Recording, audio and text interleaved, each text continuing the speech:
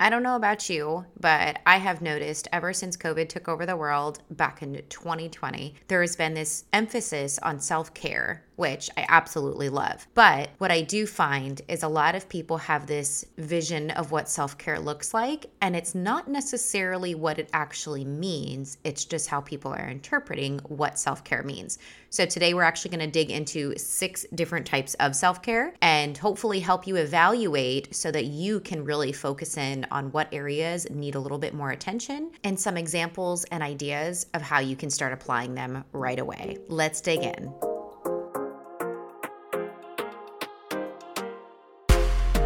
Hey girl, hey, welcome to The Beautiful Shift, where we rediscover who you are outside of motherhood and create a balanced life full of purpose.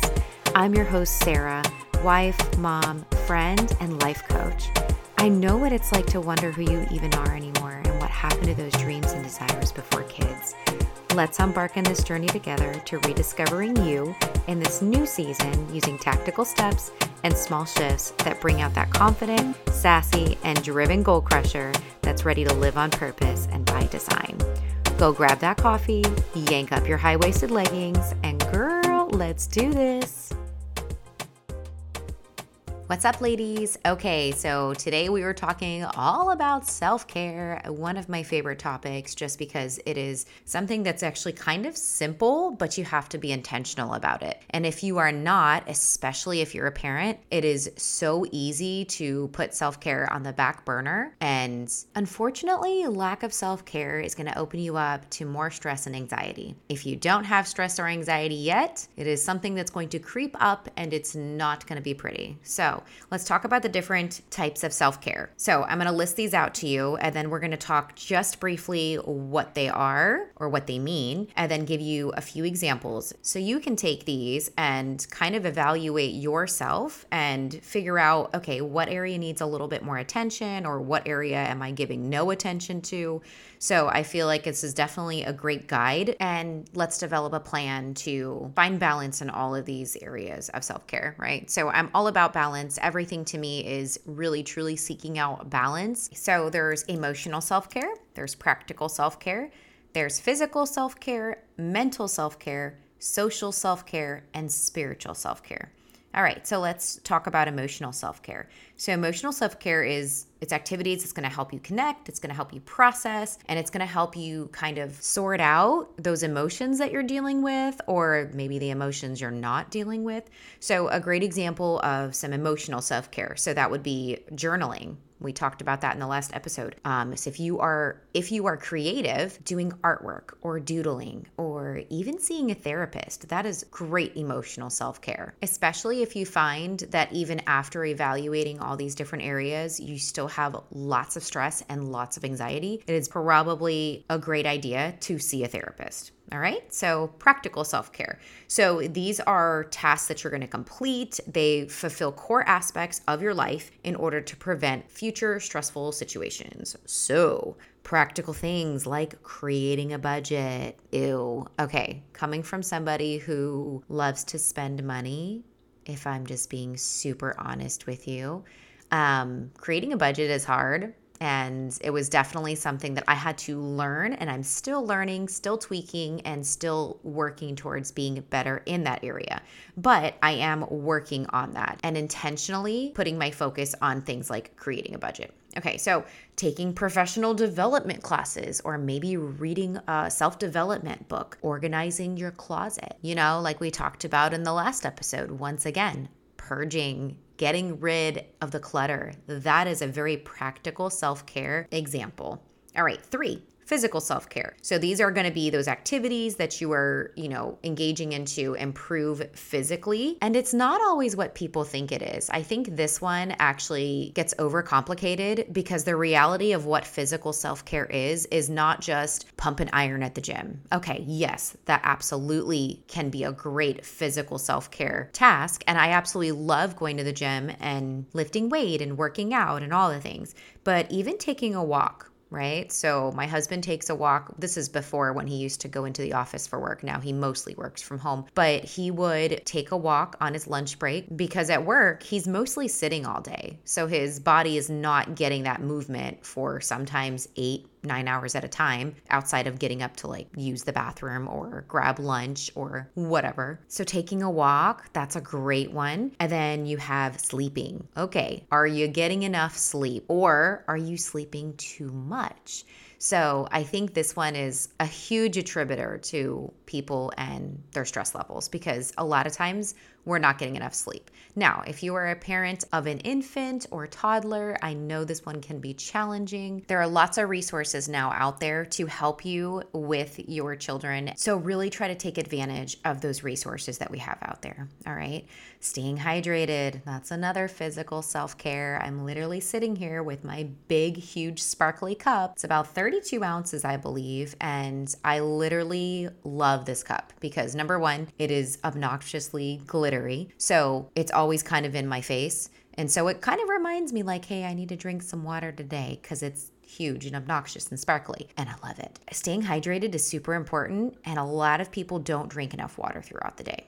Those are great examples of some physical self-care. All right, let's talk about mental self-care. This one has come up a lot in the past, oh goodness, like 2 years, like I said, since COVID. So it's an activity that's going to stimulate your mind or your intellect. So a great example would be reading a book, solving a puzzle. I'm actually going to be doing some Sudoku puzzles because I was like, I want to do something that's going to be mentally stimulating, that's not going to be on my phone, and I don't necessarily want to read something. I just want something that's going to be fun for my brain. So I decided to get a Sudoku puzzle. So I'm super excited to do that. You can play chess. You can play a board game. You could go to a museum. You could do something that's going to keep all the wheels turning up there. Okay.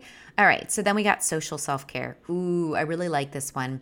So these are going to be activities that nurture and deepens the relationships with people in your life. I'm an extrovert. That's just who I am. I love people. I love interacting with people.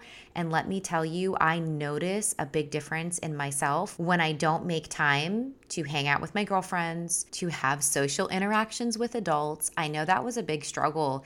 I want to say pretty much the first 2 years of Roman's life is making sure that I was having interactions and conversations with adults. Don't get me wrong. My son is adorable and he was so much fun to talk to. And now we're at a stage where he's actually a lot of fun to talk to. But at some point, you are going to want to have conversations with adults. So make sure you're being intentional about that and make sure you're trying to make time to do things like hang out with your friends. Or even if it's calling your mom and spending some time with her on the phone. I talk to my parents probably at least twice a week. Probably more than that. I want to say on a minimum twice a week. My dad is an extrovert talker like me, so it's very easy to talk to him for long periods of time about whatever. And then my mom is actually an introvert, but I've just gotten really good at asking lots of questions. In fact, most of my friends are introverts because I've been practicing asking lots of questions and being a good listener. So there's that. But she's also my mom, so of course she's going to talk to me and want to talk to me because I'm her daughter and I'm amazing and I'm her favorite. Ha, just kidding, but I have to say it. Okay, so social self-care. Let's see. So then we got spiritual self-care. Okay, this one's probably the most important. And I have personally found that by really working on my spiritual self-care, it has really helped me in all areas of my life. So spiritual self-care is also so easy to get caught up in just a typical routine. I'll give you an example. So as a Christian, I believe in the community of church and going to a church and being plugged in. Okay, so that's great. And I can go to church once, twice a week, but that doesn't necessarily mean that that's all I should be doing for my spiritual self-care. So when you're thinking of spiritual self-care, it's basically something that's going to nurture your spirit and it's going to allow you to think bigger than yourself. For me and what I believe, that's going to be your daily relationship with Jesus. Great example is going to be going to church. church, but remember that should not be the only one that you do. Being in nature and really dedicating time to just self-reflection, the person that you are, who you are striving to be. I do Bible devotions typically in the morning, sometimes in the afternoon. It just depends on the day and when I can get my quiet time in. Definitely prayer time. I have different pockets throughout my day where I have just conversations with Jesus, and I look like a crazy person in my car. I drive to work most of the time with no radio on and in silence. And usually I try to take some of that time driving to work to talk to Jesus. So I literally look like that crazy person that's just talking to herself in her car. But they don't know because the windows are up. So I don't know. Maybe they think I'm having a conversation with somebody on the phone. So those are the 6 types of self-care. So you're going to want to break these down and take a look at each one and see, okay, what area do I need to start focusing on right now?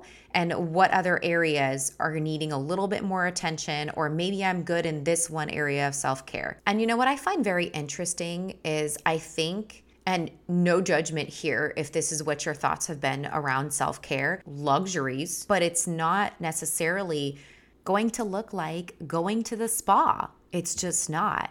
I know for me, I personally love to go get pedicures. And yeah, sure, that's self-care, but that's not necessarily going to improve my life. So hopefully that makes sense. There's a big difference between self-care and the luxuries that we do have. And I think that sometimes we get them a little mixed up and intertwined, and we immediately jump to, okay, I need to have a spa day every week, because that is my self-care routine. There are so many other things that we should be doing daily, weekly, that are going to help improve our mental state of being and help us combat stress, anxiety, anxiousness, all those icky things. So I hope this was a great perspective for you today on kind of breaking down what self-care is and recognize what might need a little bit more attention. I truly hope you got something out of today's episode. If you have a moment and enjoyed this show, I would be so grateful if you left me a review on Apple Podcasts. Don't forget, get out there today, live on purpose, embrace those beautiful shifts in this life as you run towards your dreams and desires. And until next time, Mama, bye!